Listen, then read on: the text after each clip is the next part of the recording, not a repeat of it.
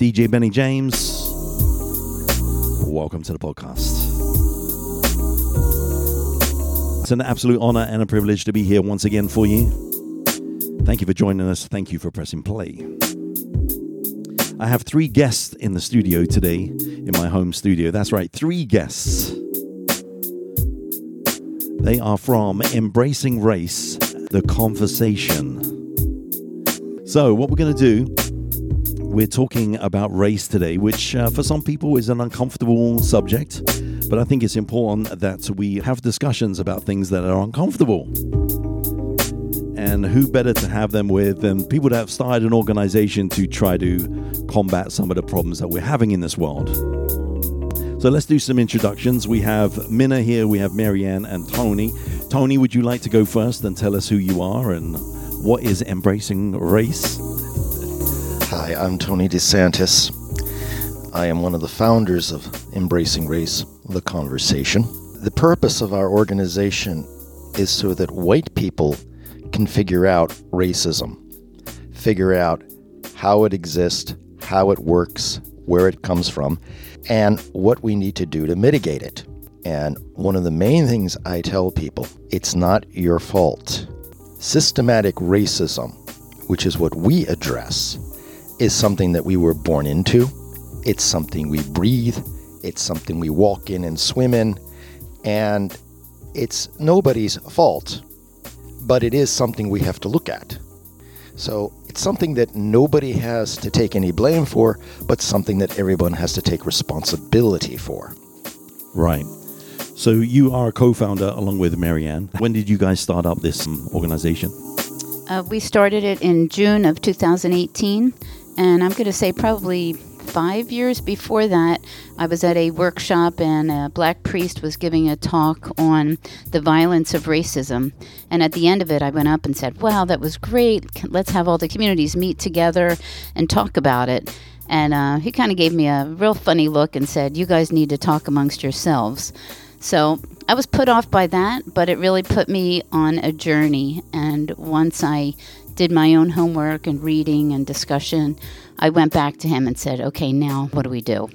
Well, that's great. You took that not as an insult, but more as an opportunity to do something about it yourself. Minna, how do you know these guys? I was introduced to Mary and Tony about 6 months after the organization started. They sort of like embraced me because they liked my perspective on things. Right. And, I kind of keep everybody in check, you know, basically.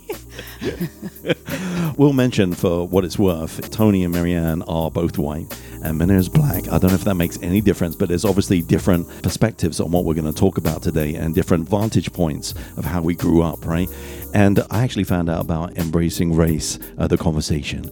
I was at church and somebody came and gave a presentation. Was that you? Okay, so what I found really interesting about that, you stood up there and I think one of the first things you said is, I'm white. And we started talking about acknowledging that you're white. It was profound for me because I've never even thought about my color. Never thought about my color. Why? Because I don't need to think about my color. I just go along my life happily, happy-go-lucky, and I'm Ben or I'm Benny James. I'm just a man walking around the streets. I never have to think about my color. If I'm going in a store, if I get stopped by the police or whatever, I'm not thinking about my color. It doesn't affect me. So I think that presentation was an eye-opener for me as a white man, realizing, wow, I'm white, and the liberation that comes with that. So I want to get to some great conversation with you guys about this, but first I want to play a song that addresses a lot of this, what we're talking about today. This is called Skin I'm In by Cameo, but we're going to come straight back with some great questions for you.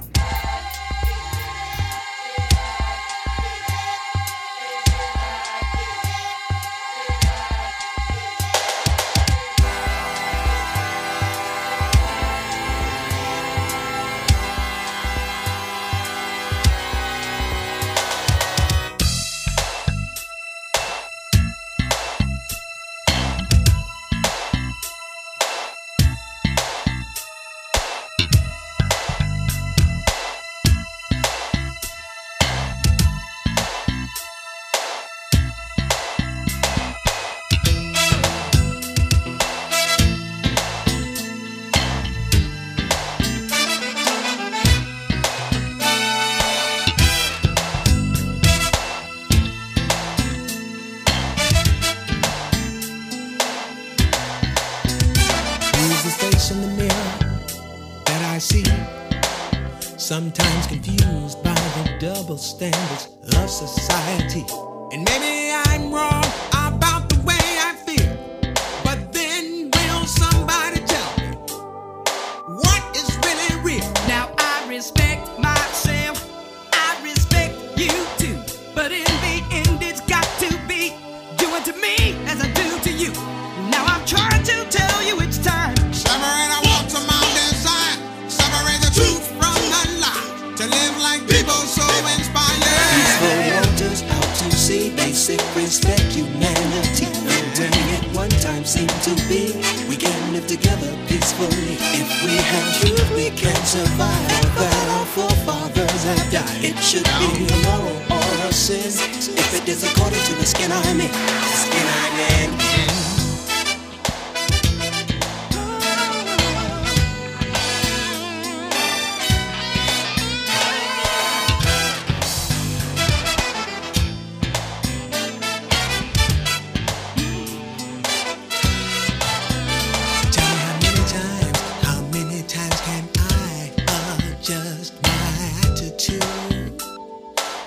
And touch the sky. Basic love is the creed by which I live. But then sometimes I wonder just how much a man can give. Gross injustices surround me from the highest levels of power. And you say these are the people I depend on for my survival. Is this for real, or am I seeing shadows in the dark? I'll let you tell me. Can you tell me, brother? Tell me now. Peaceful waters out to sea, basic respect, humanity. I'm just trying to be realistic without becoming pessimistic. If we have hope, we can survive. A damn good reason to stay alive. Is it immoral or a sin? It seems to be according to the skin I'm in.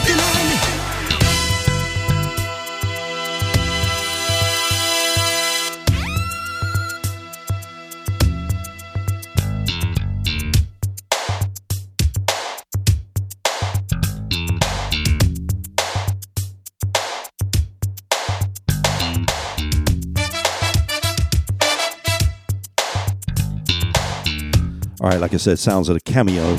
One of my favorites. Never gets played, that one. So, Tony, why was it important for you as a white man to give your perspective to other white people, I assume? It's something that I've been aware of for a long time. I grew up in the place where they filmed Rocky. So everything that you see in all those movies, including Creed, that was my existence as a young man. And there was always in the air a fear of black people. Okay. The N-word was said constantly. We never used the term colored. We never used the term Negro. We used the big N-word. Right. Okay, that's how it was when I grew up. I also happened to be, at that time, exposed to a nun at Our Lady Help of Christians School in Philadelphia who happened to be a New Deal Democrat. And needless to say, those two perspectives caused a lot of cognitive dissonance in me. So I really couldn't figure out who was right. So I had to do a lot of work to try to figure out who was right. You know, whose ideas about black people were correct. Fortunately, we happened to be living during the time of Vatican II, which helped me come to this experience. But even though I could intellectually do that, emotionally, I was still living in that, and I was still breathing in that. And there are parts of me that respond unconsciously the way that people in my neighborhood respond. So even though I may not agree with it intellectually, logically, I still feel it emotionally. As someone once said, racism is not really in the mind. It's in the heart. It's in your gut. It's in your bones. Right. And that's why it's so hard to deal with, because you're dealing with the medulla, the lizard brain, because that's where it ends up. That's where it's implanted. And it's very hard to deal with that. Right. Marianne, let me ask you a question real quick. I've been hearing a lot on the news recently about this critical race theory. It's driving me bananas listening to it. I don't understand why people are not comfortable talking about history. It's American history. And why not? Can you talk a little bit on this? Yes, I actually just submitted an opinion to the Inquirer, so I'm hoping it gets printed. I'm not really sure why either. I mean, that's a puzzle that we deal with. I mean, we have people that come to our meetings that are really open to understanding racism and people who are really wanting to know more, and then you have the critical race theory component. So I'm just going to say there are people that are afraid of something, and I honestly couldn't say, to me it goes back to white supremacy. Well, yeah, and this whole thing to me really is fear-based, right? It's not having the exposure to people. I met Minna. Minna's a wonderful person. We got talking. We connected immediately. I don't care what color she is. She's just a good person. And I've traveled the world. I play black music, and I meet so many blacks, and I spend time with them. They become my family. It's exposure. But if you meet somebody that you don't understand their culture, you haven't been part of their life, you don't have nothing about them. So you're just fearful of even not knowing, having that exposure with other people. So for people out there that haven't even heard this term before, because I have a lot of international audience that listen to this and they might not even know what critical race theory is. Do you have a good explanation of that, or Tony? Critical race theory is something that is taught at a collegiate and graduate school level. Okay. What is happening in America is that people are conflating this academic theory with the teaching of black history, period. And this is deliberate. People deliberately do this because this is a way that white supremacists like to scare other white people. So they talk about this term critical race theory. Politicians attack this even though it really isn't there. I mean, in Virginia, Glenn Youngkin just signed a law that prohibits the teaching of critical race theory in elementary schools. It's not taught in elementary schools. Right. Yeah, I just want to jump in because we keep mentioning black history, but I think as you mentioned, Benny, it's not black history. It's U.S. history, and that's the problem. It's American history. People are afraid to deal with the truth, and they'll go to great lengths to protect, their comfort. Right, precisely. Minna, I know that the Black Lives Matter thing, does that affect what you guys have been working on as well? Absolutely. Each month we have a topic that we choose to discuss amongst the participants. And when this George Floyd incident happened, I mean, that opened up the doors for a lot of great conversations for our organization. And of course, a lot of people get upset by us saying Black Lives Matter, and they think that we're trying to diminish that other people's lives matter. Right. And all we're trying to do is bring to the forefront that black people are human beings too. And we need to be treated as such. Yeah, I think there's been a lot of fear-mongering going on and things blown out of proportion. And it's so funny because that term, Black Lives Matter, just matter. They just matter. And people got a problem with that. Like, they matter. Black people matter. And, I put something out on YouTube and I was talking about Black Lives Matter.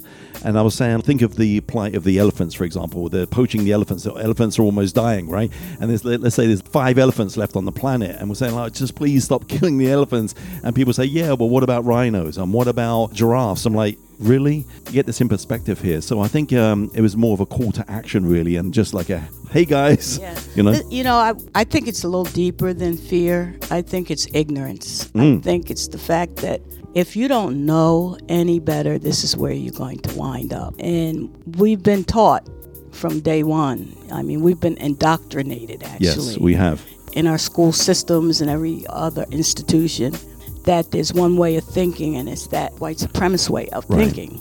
Yeah, it's not only that as well. I think a lot of it is also parenting as well. Mm-hmm. I thought of something earlier on today before we did this show. I was thinking about my son when he was just 5 years old. He was in France and he was playing in a playground and he didn't speak a lick of French, right? And this little French boy came up to him and started signaling him body language, come and play with my son. They played the whole day. They had a complete blast, completely different languages, completely different cultures. But these kids, because they don't have the education of stay away from this person or be fearful of this person, they just played and had an amazing time. So it just shows you. But let's play one more record and then we'll get back to some more questions. This is Black Pumas and this is called Colors.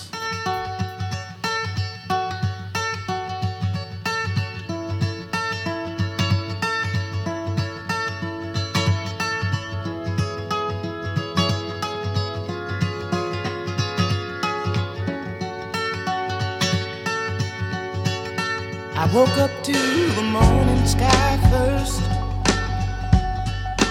Baby blue, just like we rehearsed. When I get up off this ground, I shake leaves back down to the brown, brown, brown, brown, till I'm clean.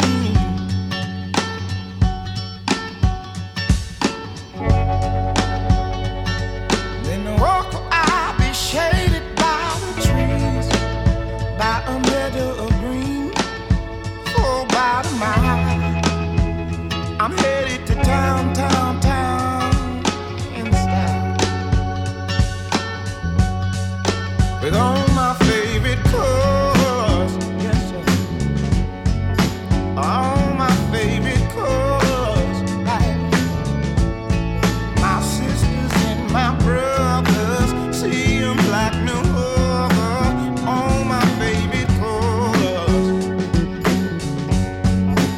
It's a good day to be, a good day for me, a good day to see my favorite colors, colors. My sisters and my brothers, they see them like no other, all my favorite colors. Now take me to the other side, with a bitty bluebird fly, in gray clouds or white walls or blue skies, we gon' fly, feel alright. We gon' yeah. They sound like yeah. The least I can say, I anticipate a homecoming parade as we renegade in the morning light, with all my favorite colors, yes sir, all my favorite colors, yes ma'am. My sisters and my brothers, see them like no other, all my favorite colors. All my favorite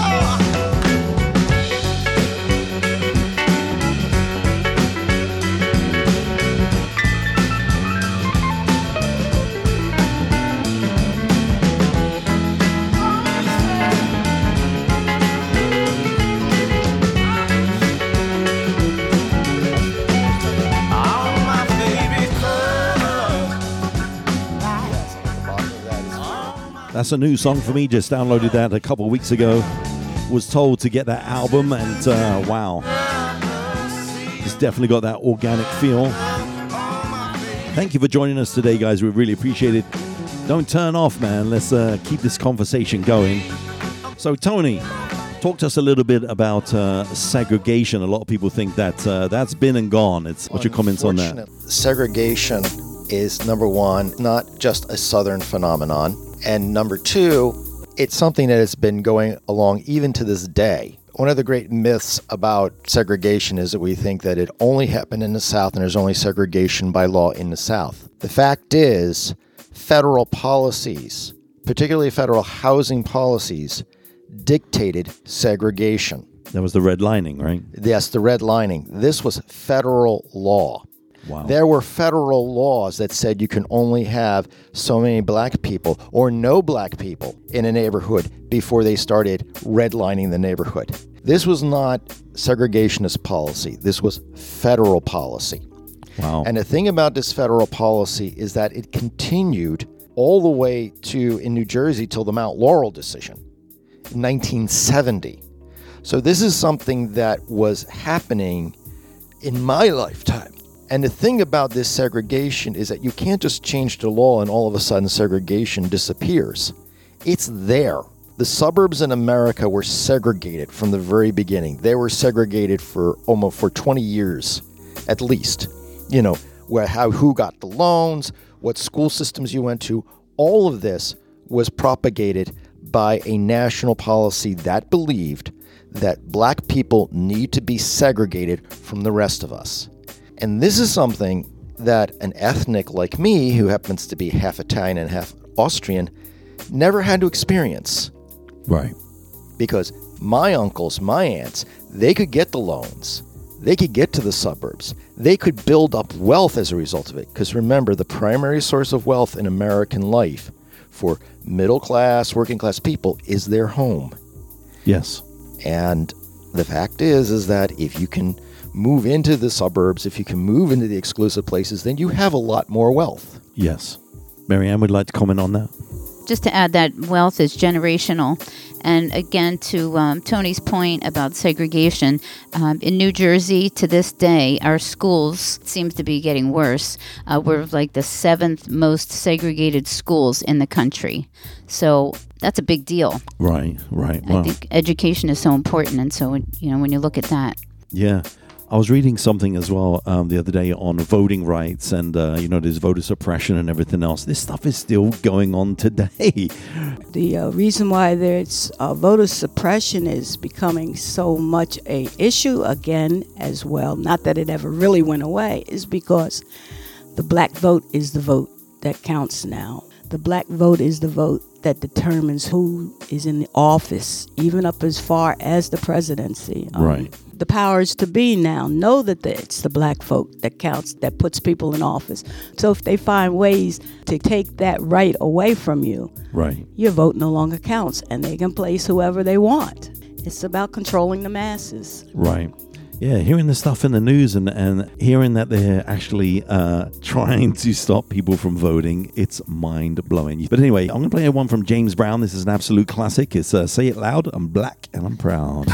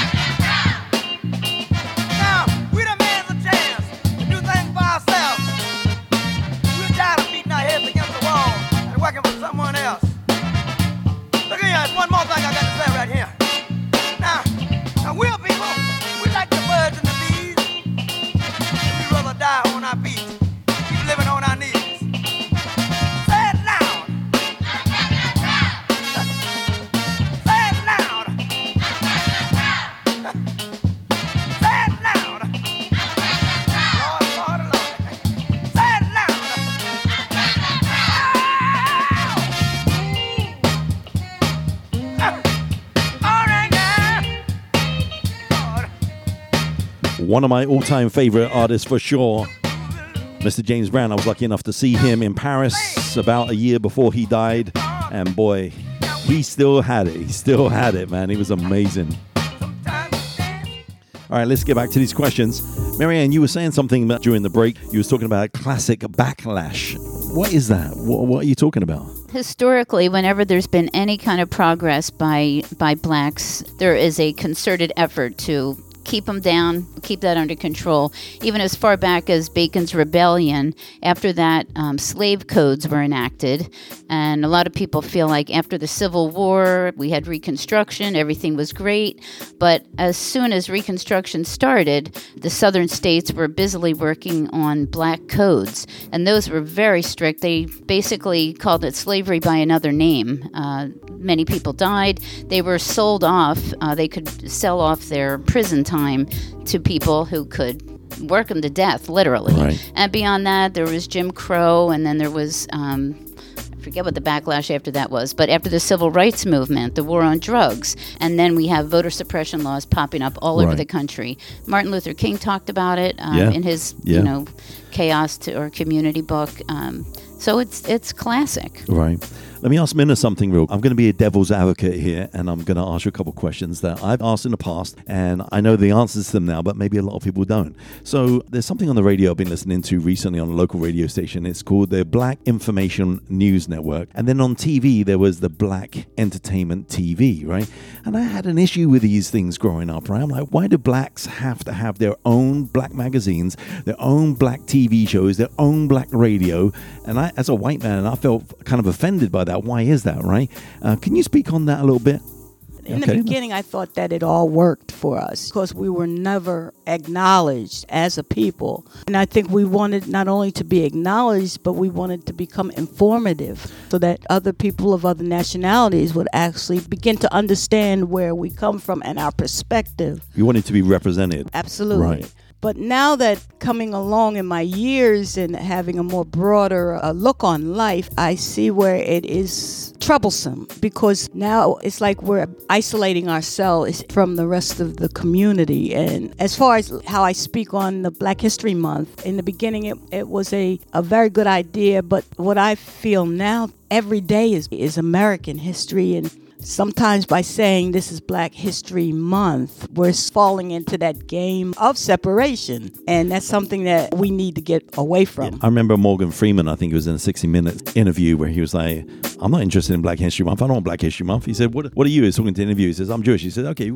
want Jewish History Month? What do you want? Like, he's like, right, I'm not interested. Exactly. And he said, and they asked him, well, how are we going to get rid of racism? And he said, we need to stop talking about it.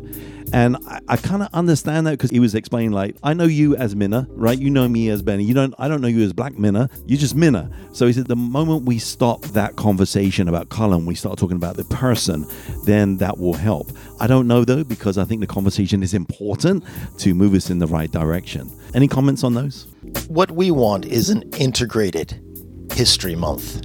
We need to understand that Black people have been an integral part of our history. And all you have to do is go to the White House and go to the U.S. Capitol. Both of those places were constructed by slaves. The railroads in the South were constructed by Black people. One of the things people don't realize about slavery is that people contracted slaves to do other work. So much of the infrastructure, many of the state capitals, were built by Black people. And I'll go further than that. Think about what white men did to Black women. Yes. Every fair-skinned Black person in America is part of the legacy of slavery. And that's something white people are really uncomfortable about talking about. Wow. Okay. All right, we're going to go to another track here, and then we're going to carry on with this conversation. This one here is a song that made this lady very, very famous. The track is called Brown Skin. It's by India Arie. Brown skin, you know I love your brown skin. I can't tell where yours begins. I can't tell where mine is. Brown skin up against my brown skin. Need some every now and then. Oh, yeah. Where are your people from?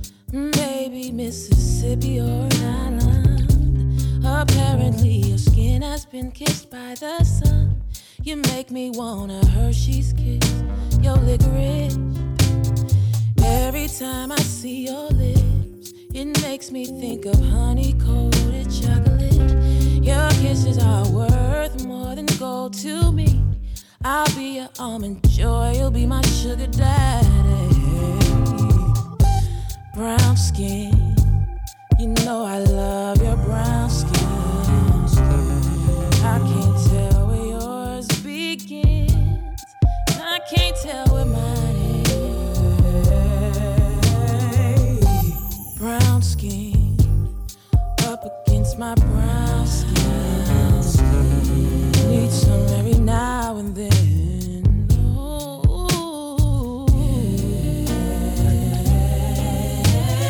Every time you come around, something magnetic pulls me and I can't get out. Disoriented, I can't tell my up from down. All I know is that I wanna lay you down. Every time I lay you in, abracadabra magic happens as we swim higher and higher. Finally we reach heaven, come back to earth, and then we do it all again. Yeah, brown skin, you know I love your brown skin. I can't tell where yours begins. I can't tell where mine is. Brown skin, up against my brown skin. Need some every now and then. Oh, yeah. Skin so brown, lips so round, baby, how can I be down? Beautiful mahogany, you make me feel like a queen. You make me feel like a queen. Tell me what's that thing you Once again, thank you for joining us. Appreciate it. We're doing this today in honor of Black History Month, which is funny because we're talking about, do we even need a Black History Month? It's American history. But we have Minna here with us, we have Mary Ann here with us, and we have Tony here with us. Thank you guys for joining me. I really appreciate it. Hopefully you're enjoying this experience. I'm going to go to a song by Maze, one of my favorite groups, and we're going to start leaning towards the positive end and how we can make changes. This one is called We Are One, and one of my favorites, like I said. Listen to the words in this one. It's just beautiful.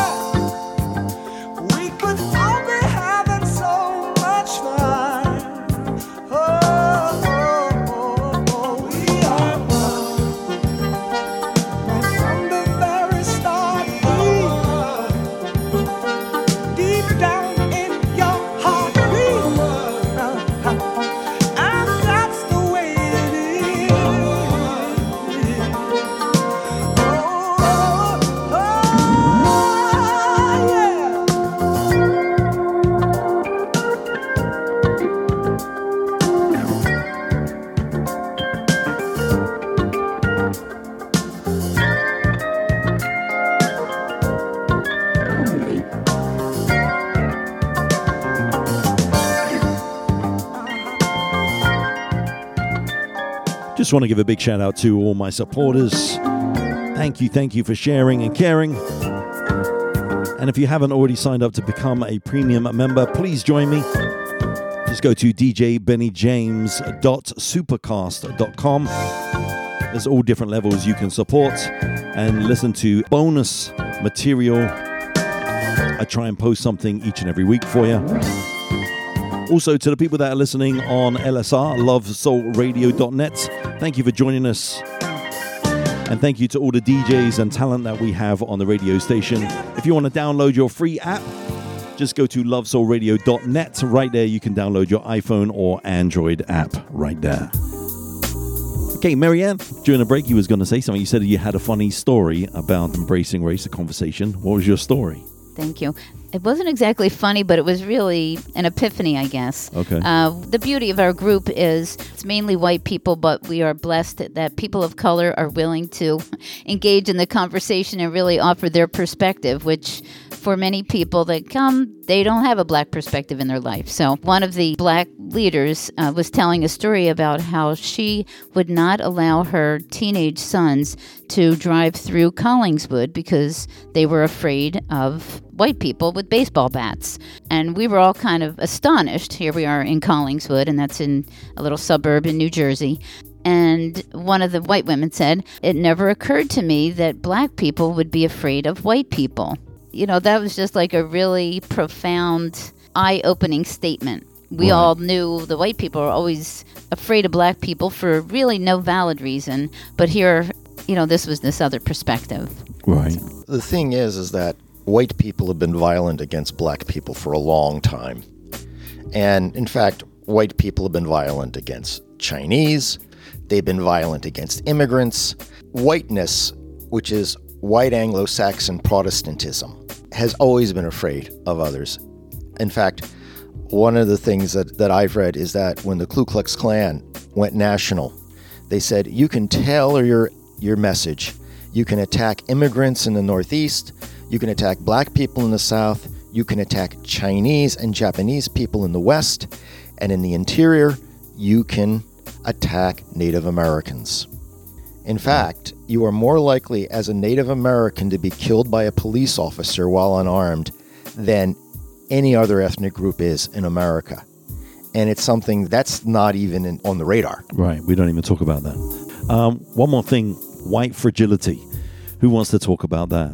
Oh, yeah, I'll pass this to Tony because I have a lot to say, and I think he's the safer choice at this point. Okay. You know, white fragility is when someone gets very defensive or when somebody feels very guilty about racism. And the problem with that is that none of that is helpful because, you know, it doesn't matter how angry or how defensive or how guilty you feel. It doesn't change anything.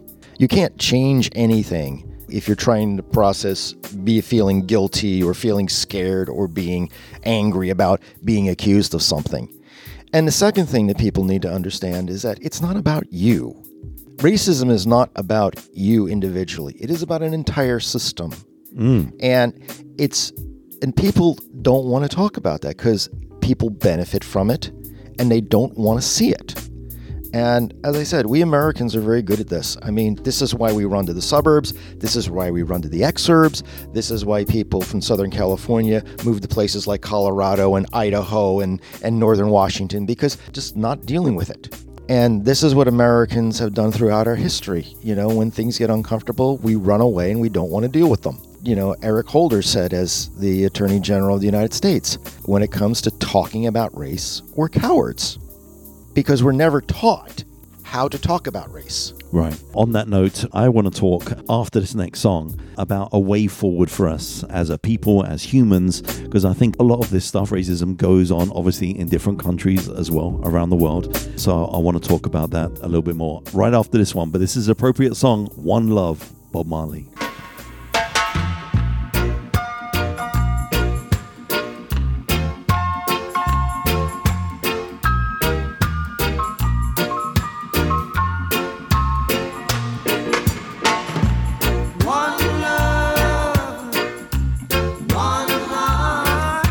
Let's get together and feel alright.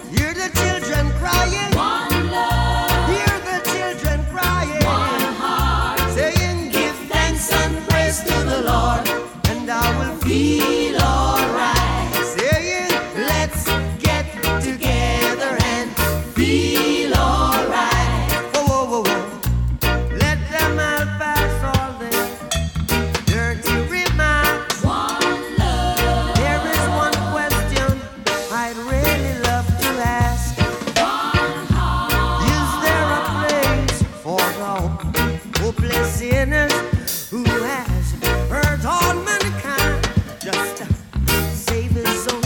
Believe one love. What about a one heart? What about a let's get together and feel alright. As it was in the beginning, one love. So shall it be in the end. One heart. Alright. Give thanks and praise to the Lord, and I will feel alright. Let's get together and feel alright. One more thing. Let's get together to fight this holy Armageddon.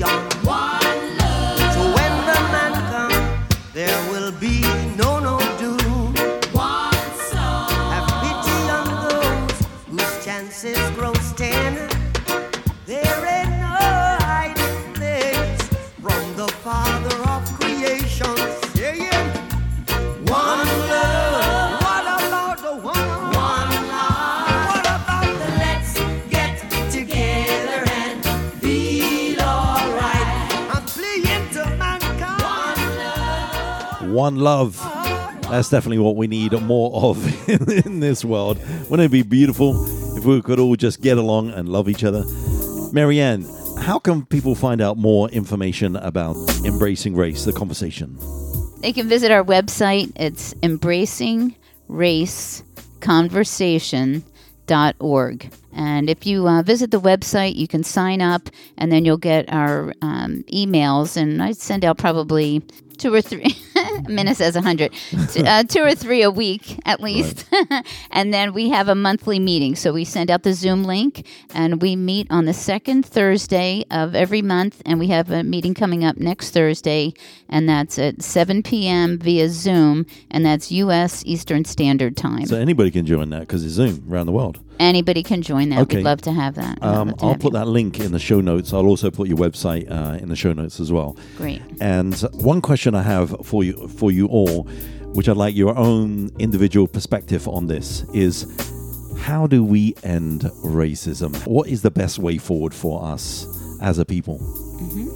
Thanks. That's something that we're always thinking about. My personal view, I've come to believe that it really has to be a personal decision, and not just, I'm going to stand out and protest today, I'm going to join the ranks, I'm going to, do some charity. Not that. It's a personal look inward when we can say to ourselves, there's something not right about this, I need to understand it better, and really take that with a totally open mind and an open heart. Be willing and not fragile. Be willing to listen, take it in, and by all means join us, because if you're on that journey, you will need support, because it's very easy to just ignore what it's like if you're not white. Right. So that's my thought. Tony? Courage. Courage. Okay. We need courage to look at ourselves, to look at the system.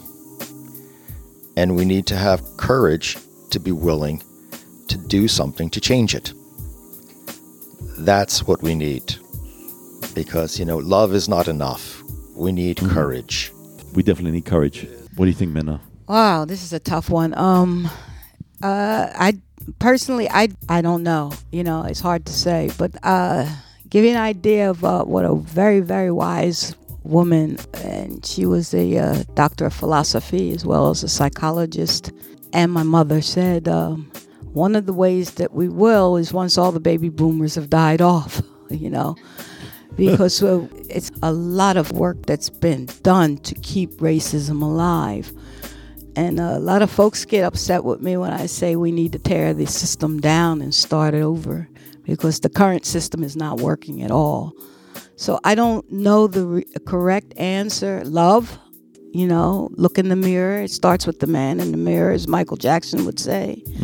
I don't know. We need to look at each other as human beings. Look at each other for what we're worth, and not what you're afraid of. You have to look beyond it. Right. And that's one of the things I loved about Martin Luther King. He would just keep re-emphasizing the character of the person, not the pigment of their skin.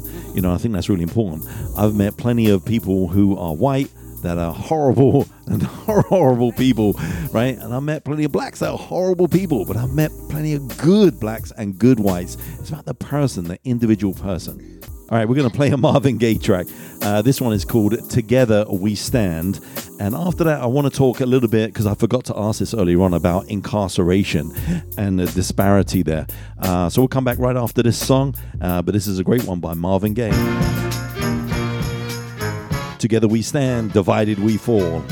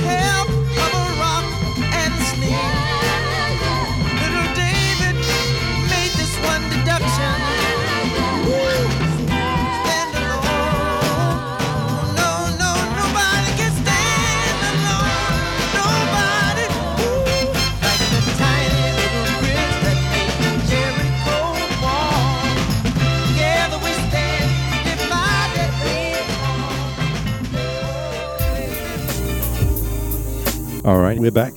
Marianne, you said you had a comment about the incarceration. What did you want to say about that? I just want to mention one of the first books that I read on my journey, called The New Jim Crow by Michelle Alexander, and really talking about how we have a caste system in our country. Dr. Alexander kind of points out how, the war on drugs really led to mass incarceration of way disproportionately black people, and our incarceration rate in our country, like, quadrupled or quintupled, some, astronomical increase. But really, because it's so disproportionately black, it was just like the next step in controlling black people. Right. So I think we've had some progress in the last few years, but again, it's still something that is a big factor. And what Michelle Alexander argued is when inmates were coming out, they were not allowed to vote, they were unable to get a job, their families were disrupted for all those years, and these were for fairly minor drug offenses, with lots of evidence showing that their white counterparts were committing the same crimes, but maybe had less access to legal assistance and for other reasons. But again, the impact rippled way beyond the arrest. Right. Let me ask this question before we close out here, because we're coming to the end of the show. The insurrection. So if we had, let's say, 30,000 black people ascended on the Capitol, and they were the insurrectionists, what would it have looked like? Would it have looked different? What do you think, Minna? How many people would have made it home that day? None. But first of all, we wouldn't do that, because if you notice our Million Man March, every march that we've had on the Capitol has been a peaceful thing, because we don't have that. Sometimes I actually believe that African American or black people don't have that DNA.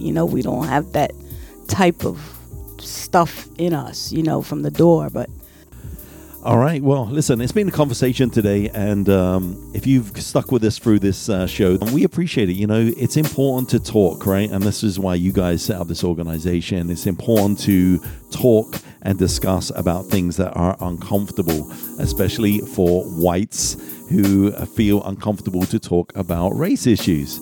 We need to talk about it. White people need to be honest. We need to open up communication, and we need to break down those barriers of being fearful of something we don't even know. Trust me, I've been there, I've done it. Black people have embraced me like family, and it's just been an amazing thing. So I appreciate what you guys are doing. I know you guys are all working hard. So I'll put the links below, and just wanted to thank you for being part of this conversation today and allowing my platform to share what you guys are doing. Thanks so much for giving us some space here. You are most welcome. I just want to thank you, Tony. Benny. Tony's sitting here next to me. Yeah. All white people look alike. Yeah. Right.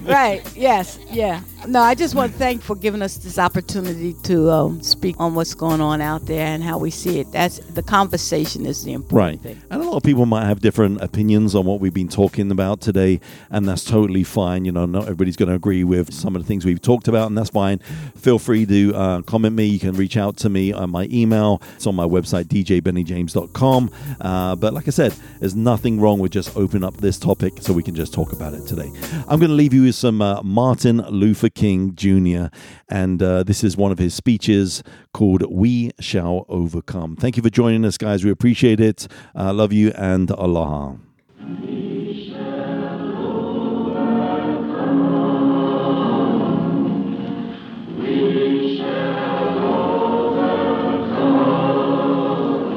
There's a little song within our breasts with words of hope and love.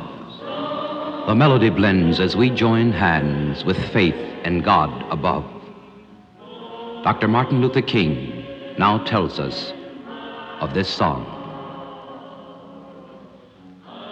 There's a little song that we sing in our movement down in the South. I don't know if you've heard it, but it has become the theme song.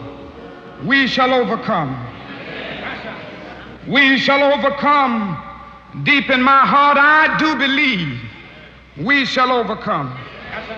Though I join hands so often with students and others behind jail bars singing it, we shall overcome. Sometimes we've had tears in our eyes when we joined together to sing it, but we still decided to sing it. We shall overcome. No, before this victory is won, some will have to get thrown in jail some more, but we shall overcome. Don't worry about us. Before the victory is won, some of us will lose jobs, but we shall overcome. Before the victory is won, even some will have to face physical death.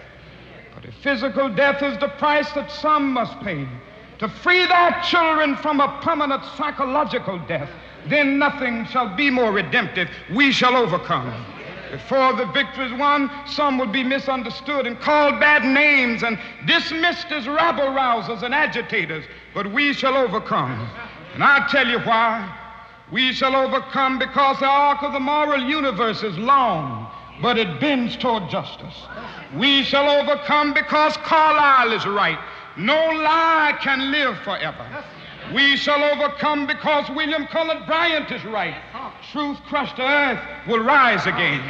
We shall overcome because James Russell Lowell is right. Truth forever on the scaffold, wrong forever on the throne. Yet that scaffold sways the future. Behind the dim unknown standeth God within the shadow, keeping watch above his own. We shall overcome because the Bible is right. You shall reap what you sow. We shall overcome.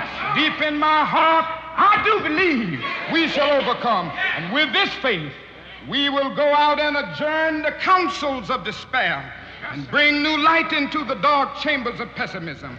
And we will be able to rise from the fatigue of despair to the buoyancy of hope. And this will be a great America. We will be the participants in making it so. And so as I leave you this evening, I say, walk together, children. Don't you get weary. There's a great camp meeting in the Parliament.